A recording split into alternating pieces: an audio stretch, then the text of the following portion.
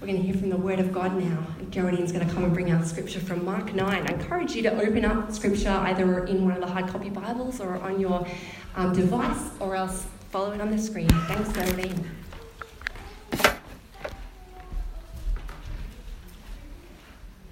Thank you. We're beginning with Mark 9, verse 1, and it's on page 1012 in the Pew Bibles. And he said to them, "Truly, I tell you, some who are standing here will not taste death before they see that the kingdom of God has come with power." After 6 days, Jesus took Peter, James and John with him and led them up on a high mountain where they were all alone. There he was transfigured before them. His clothes became dazzling white, whiter than anyone in the world could bleach them. And there appeared before them Elijah and Moses, who were talking with Jesus. Peter said to Jesus, "Rabbi, it's good for us to be here. Let us put up 3 shelters, one for you, one for Moses, and one for Elijah." He did not know what to say. They were so frightened. Then a cloud appeared and covered them, and a voice came from the cloud, "This is my son whom I love. Listen to him." Suddenly, when they looked around, they no longer saw anyone with them except Jesus. As they were coming down the mountain, Jesus gave them orders not to tell anyone what they'd seen until the Son of Man had risen from the dead. They kept the matter to themselves, discussing what rising from the dead meant. And they asked him, "Why do the teachers of the law say that Elijah must come first?" Jesus replied, "To be sure, Elijah does come first and restores all things. Why then is it written that the Son of Man must suffer much and be rejected? But I tell you, Elijah has come, and they've done to him everything they wished, just as it is written about him." And then we go to chapter 10, verse 35. Oh, that's it? Okay, we're not doing that. Thank you.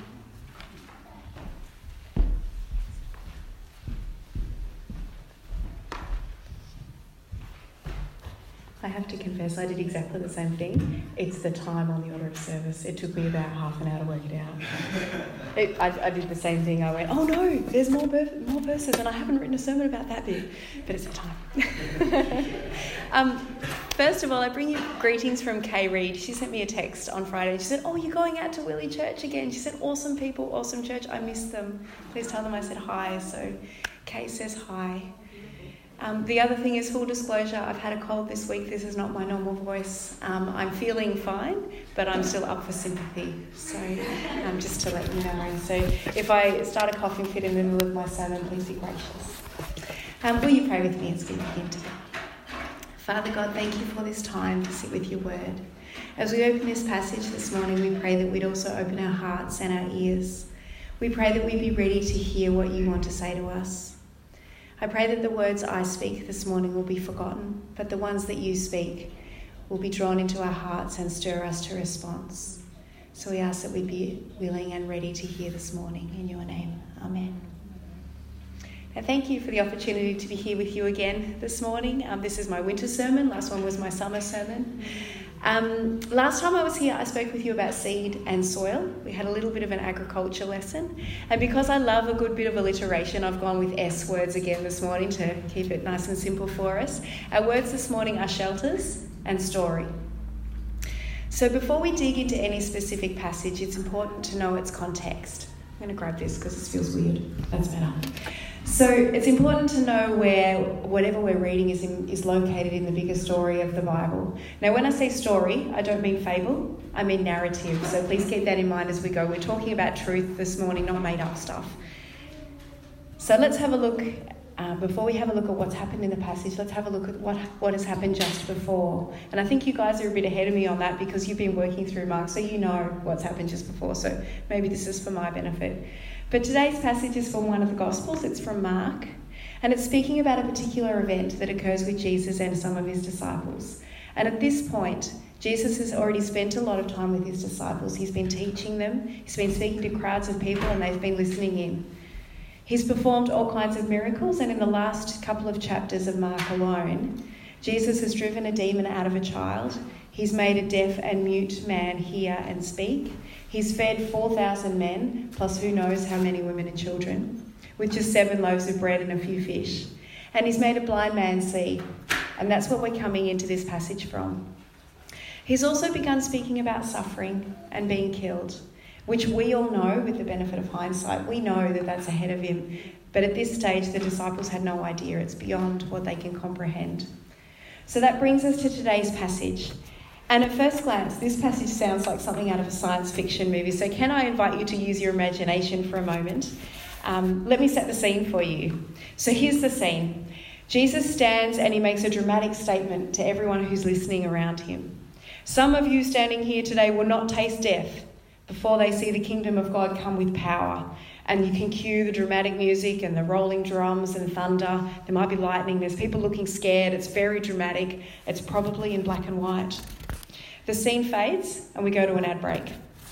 Now back from the ad break, and some text on the bottom of the screen says, 6 days later, ... And the scene opens and Peter and James and John are following Jesus, single file, up a rocky path, up the side of a mountain.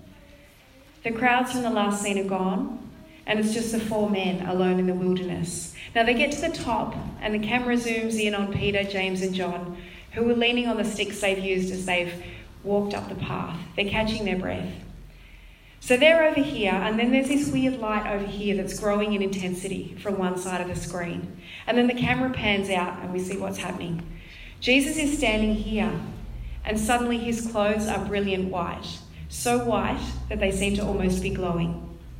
Then the camera lens adjusts to this new light, and we see 2 other shapes come into focus. And we realise it's another 2 men in some kind of conversation with Jesus. Now, in true American movie style, they like to explain things to us, just in case we're not quite there. So the script explains to us through Peter. Peter says, let's put up 3 shelters, 1 for you, 1 for Moses, and 1 for Elijah. So now we know that's Moses and Elijah. They're long gone, but they're now standing here with Jesus on top of a mountain that was supposed to have been deserted but for the 4 men who just climbed it. So we're adjusting to what we're seeing, and then this fog rolls down and it surrounds them. And we hear this voice that doesn't belong to any of the bodies that are standing around. This is my son whom I love. Listen to him. And then the fog clears and the figures of the men start to become clear again. And we realise again that there are only 4 of them, Jesus and his 3 disciples. And the disciples are kind of looking around. They're a bit confused, as I would be. So then they head off down the mountain again with Jesus telling them, don't tell anyone what you've seen until the Son of Man has risen from the dead. And we go to an ad break. So that's our movie scene. And I feel like it would be a little bit random in the middle of the rest of the story from Jesus' life. Especially if the first part of the movie has been about Jesus walking around like a regular guy. He's preaching, he's healing people, maybe that's not so regular. Eating dinner, lunch, whatever, with people in the local area. And then there's this sudden change of pace, this weird science fiction bit in the middle. Now, admittedly, in Mark's Gospel so far, we've seen some miracles, so we've had a bit of a clue that Jesus isn't your average man. But then there's this, and then there's Jesus' cryptic comment at the end. Leaves us wondering, probably, what the heck is going on? Why were Moses and Elijah there? Were they real? Where did they go? Whose voice was that? Presumably that voice was God's, but why the direct instruction? Now, there are a whole lot of things we can ponder from today's text, and I hope that you do. I encourage you to sit with it when you get home. The specific thing I thought we could look at today is Peter's reaction in verse 5, because that's the bit that makes me giggle. We've got Peter here, and he's known for putting his mouth into gear often before his brain. Hands up if you've ever done that. Just me? All right, a few nods, that's good. So when I do, my brain usually kicks in about halfway through my sentence, late enough for it not to be helpful, but early enough that I realise what I've done. So I can sympathise, I think, a little bit with poor Peter. In fact, in chapter 8, Peter's just had a telling off from Jesus over something else he's said. So if you've got your Bible open, flip back a chapter to chapter 8, just looking at verse 31 to 33. He, that's Jesus, began to teach them that the Son of Man must suffer many things and be rejected by the elders, chief priests and teachers of the law, and then he must be killed and after 3 days rise again. He spoke plainly about this, and Peter took him aside and began to rebuke him. But when Jesus turned and looked at his disciples, he rebuked Peter. "Get behind me, Satan," he said. "You do not have in mind the things of God, but the things of men." So here we see poor Peter being called Satan, and this is just for sticking up for Jesus and thinking he's doing the right thing. Yet just a few verses later in today's reading, we've got Peter right alongside Jesus again, having an adventure. And I think this is really beautiful, because despite the fact that Peter seems to often and quite publicly get it wrong, Jesus continues to spend time with him. He continues to give him opportunities to be involved, and intentionally includes Peter in some really, really special moments like this one. Because despite his slip-ups, Peter is keen to follow Jesus, even if he gets it wrong. Anyway, back to today's text. And Peter is one of these 3 disciples that Jesus chose to take up the mountain. So up they go. And when they get to the top, Jesus is transfigured before them. Now, that's not language we use every day. But at this moment, Peter, James and John see Jesus in a new way. He's standing with them like he always was, but he's transformed somehow into something or someone like they've never seen before. And at this moment, they get a glimpse of Jesus' glory. And up until this point, they've encountered Jesus as a man. But now as they stand here on the mountain, they see him for who he really is. And then they hear God speak, and he clearly identifies Jesus as his son. And just in case that wasn't quite amazing enough, they see 2 historical figures who they would have known from their Jewish traditional stories. And these historical figures appear, and they stand around and they have a bit of a chat. Now, what an experience, don't you think? Or has that happened to anyone here? It's never happened to me. No? Okay. I'm not missing anything. That's good. So Jesus is standing with them, and his clothes are so bright white that he's practically glowing, and you can insert the laundry powder commercial here. But Jesus is standing there and he's glowing, and he's got company. And Elijah and Moses, who are from the Old Testament and they are long gone, they're standing with him and they're having a conversation. Now, it's pretty hard to imagine, I think, and perhaps a little bit hard to believe. And I think that the disciples were probably confused and speechless. All except Peter, good old Peter. What does he say in verse 5? He says, "It's good for us to be here." Yes. And then he says, "Let's put up a shelter each for you, Moses, and Elijah." Now I read this and I think, a shelter? Really, Peter? That's the best you've got? Now, I've got all kinds of questions that I'd like to ask Peter about this. The first one would probably be, what the heck? Peter, you're standing in this incredible moment on this mountain in the middle of all these things going on, and your first thought is being sun smart? Maybe he saw the ads, I don't know. Secondly, if Moses and Elijah have reappeared from history, why would they need a tent? Surely if they're capable of time travel or whatever this is, they can look after themselves. If they decide they want shelter, they can probably make it appear. And thirdly, Peter, don't you want to know what they're talking about? Why they're there? What's going on? Rather than running off to do some building work? Now, it's easy to laugh or to judge Peter, and I've just done that. But we've all been Peter at some stage, I think, haven't we? How many times have we said the wrong thing just for the sake of saying something? Now, I'm a master at clumsy introductions, and I want to tell you a secret. The other day, I had someone coming into work for a fairly important meeting, and our receptionist called my office to let me know he was here, and I walked out to shake his hand, because that's what you do. I get a little bit nervous with these kinds of things, because I always feel a little bit underprepared for important meetings. But I usually bluff my way through and no one knows. But here comes a confession. On this day, I walked out into the foyer to greet him. He handed me his business card and said his name. Very professional. And I said, "Good, thanks." And he just kind of looked at me and I thought, what am I talking about? So my best response to his name was, "Good, thanks." He hadn't even asked me how I was. Anyway, so I was so embarrassed that I tried to cover it up with saying, "I'm Belinda." But unfortunately, he'd actually said that a few seconds before while I was busy blushing. So I was standing in front of him, thoroughly embarrassed. And I wonder if this is how Peter felt, only For us, his words have been recorded in history and repeated for thousands of years, and we're talking about them today. At least with mine, only that visitor and I knew, and our receptionist, who was stifling giggles, and now you, so please don't tell everybody. But Peter said this 2,000 years ago, and we're still talking about it. And I love the fact that this passage says that he didn't know what to say of it. The disciples are frightened, but still Peter needs to speak. Now, I reckon that's a true extrovert right there.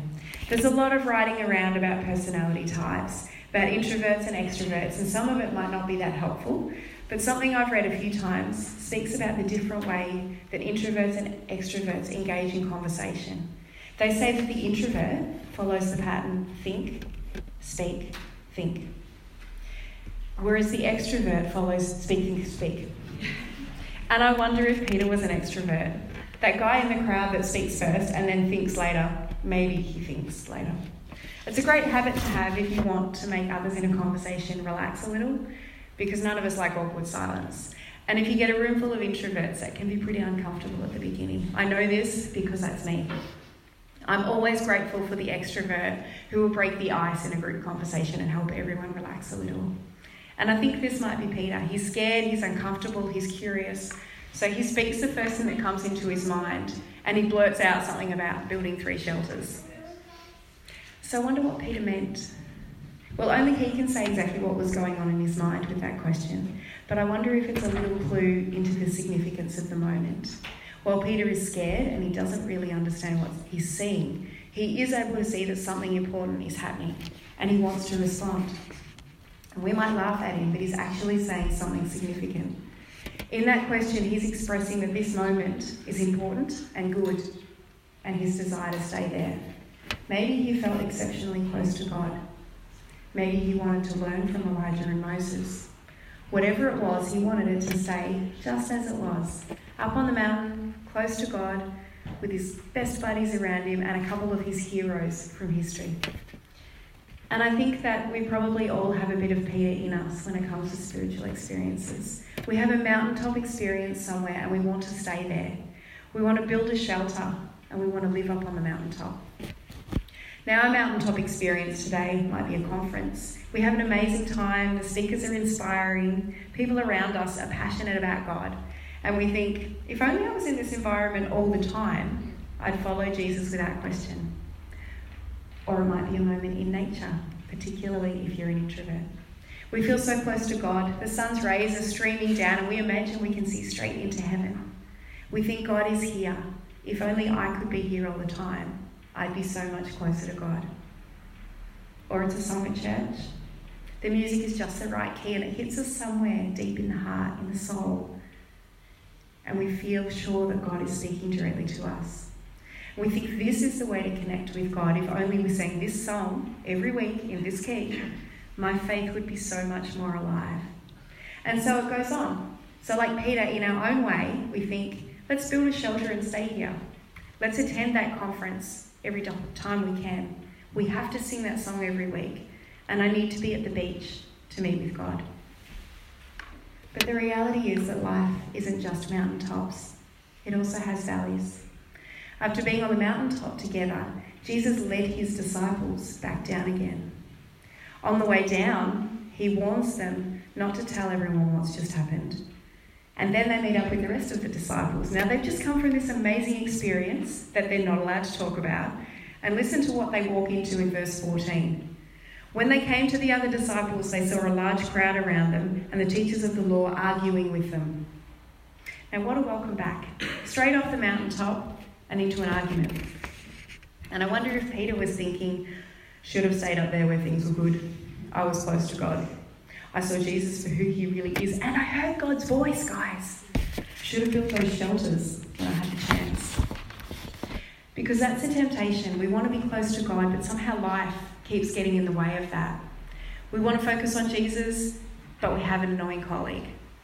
We want to live a life of faith and joy up on the mountain, but the car just broke down again.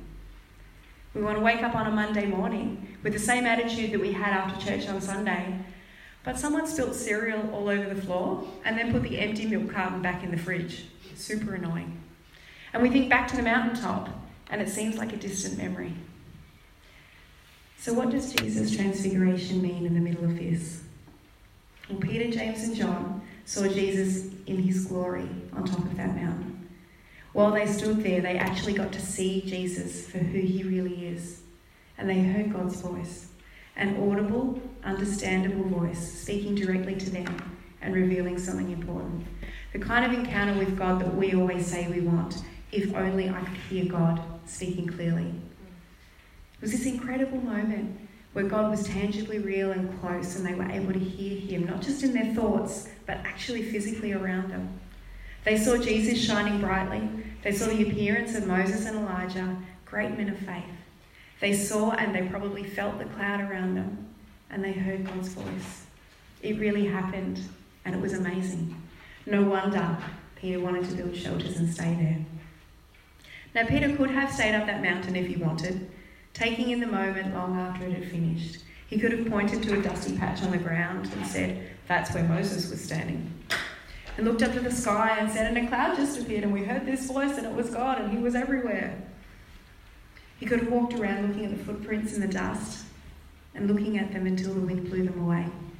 He could have done all of that, but he would have been alone in his shelter after the story had moved on.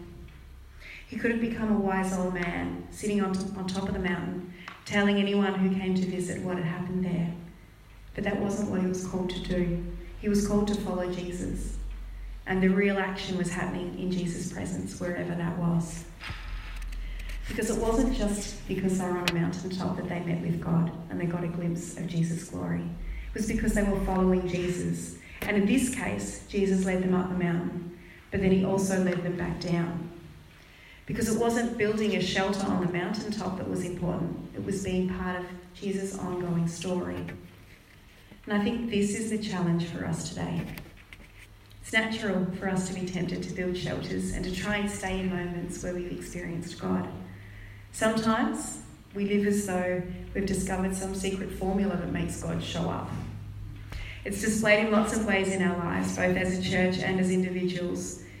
When we have a mountaintop experience, we try to recreate it, and we try to repeat it whenever we can. We sing the same songs, register for the same conferences, run the same programs. We build a shelter, and we wait for God to show up and join us there. But God doesn't call us to a life of shelters. He calls us to join his story. Sometimes he leads us up the mountain, it's true, and he shows us an incredible view, and then he brings us back down again. And the trip back down the mountain isn't necessarily as fun as the experience at the top. It's often much quicker as a journey than the climb up is.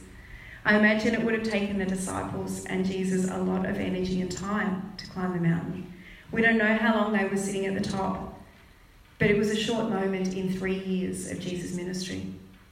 Then they walked back down the mountain, and who knows how long it took them to walk back down, but my guess is not as long as it took to walk up, because gravity helps. And this happens to us today too. We might have a long climb. We might spend lots of time and energy before we get to a place where we have some kind of mountaintop experience.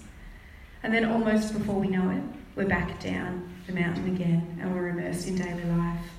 Or maybe even worse, we're in some kind of valley.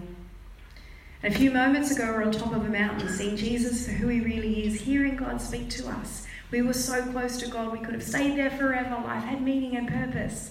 We were so immersed in the moment that we forgot about ourselves. We were standing next to Jesus. God was speaking directly to us. Everything was amazing. And our problems were so small. They were left down there below. They were far away and nothing mattered but Jesus. Have you ever been there? It's amazing, isn't it? I used to work for a cross-cultural mission agency, and part of my job was helping short-term teams prepare to visit our long-term staff in Asia and Africa. Sometimes I also spent time helping them debrief when they came back. That's interesting times, interesting stories. They always struggled when they came back. They struggled with frustration that no one at home understood what they just experienced. They struggled that their home church and their family and their friends were so complacent about life and faith in Australia. They struggled with the availability of choice and luxury when people overseas were without basic necessities for life. But most of all, they'd actually struggled with just coming back to normal life. They'd often had a hard time overseas with culture shock, but they struggled even more coming home to a culture they knew, because life at home is normal. For most of us, life at home doesn't seem to require hour by hour dependence on God for physical survival. We don't necessarily see God doing miraculous things in our daily routine. We can go long stretches without feeling much at all, just caught up in the same routines of everyday life. We're not always climbing mountains. But like the disciples discovered, that's also a part of following Jesus. Despite what we think we see in others' lives, life isn't always lived on a mountaintop of dazzling experiences with Jesus. Often life is spent climbing up or sliding down the mountain, or even just inching along at ground level. Maybe there are no mountains in view.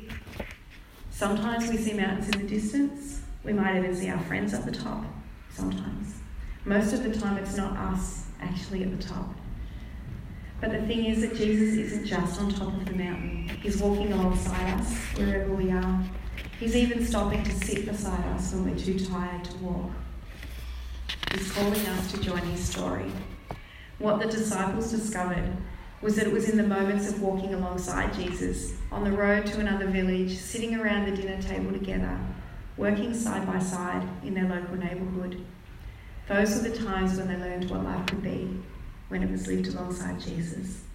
The mountaintops were significant, that's for sure, but it was all the in-between times when they learned what it is to follow in the everyday. So where are you right now? Are you on a mountaintop? If you are, that's great. Are you climbing on your way up? Are you descending? Or are you at the bottom somewhere? Can't even see a mountain, maybe. I can promise you that no matter where you are, Jesus is with you and he's wanting to lead you forward. He doesn't want you to stay where you are. He doesn't want you to build a shelter or try to maintain a feeling from a memory. He wants you to keep walking with him wherever it may lead. So don't get comfortable and try to stay where you are. Don't just look for a mountaintop and take your shelter building materials with you. Or maybe we're not comfortable. Maybe we're on a climb up or a descent down from the mountain right now. Maybe we're needing things to get better. Maybe we're looking backwards to a time when things were better.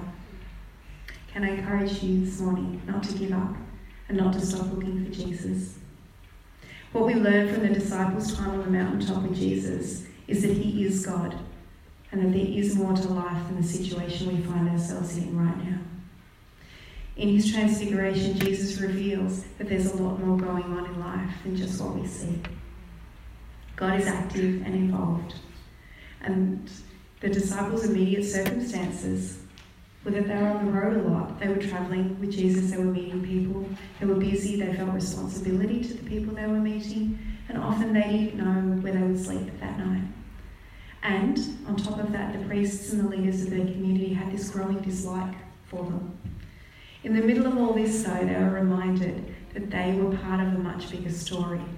The same one as Moses and Elijah. The same one as Jesus.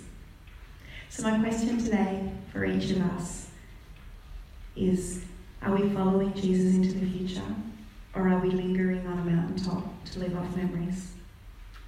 Are we building a shelter, or are we willing to join the story?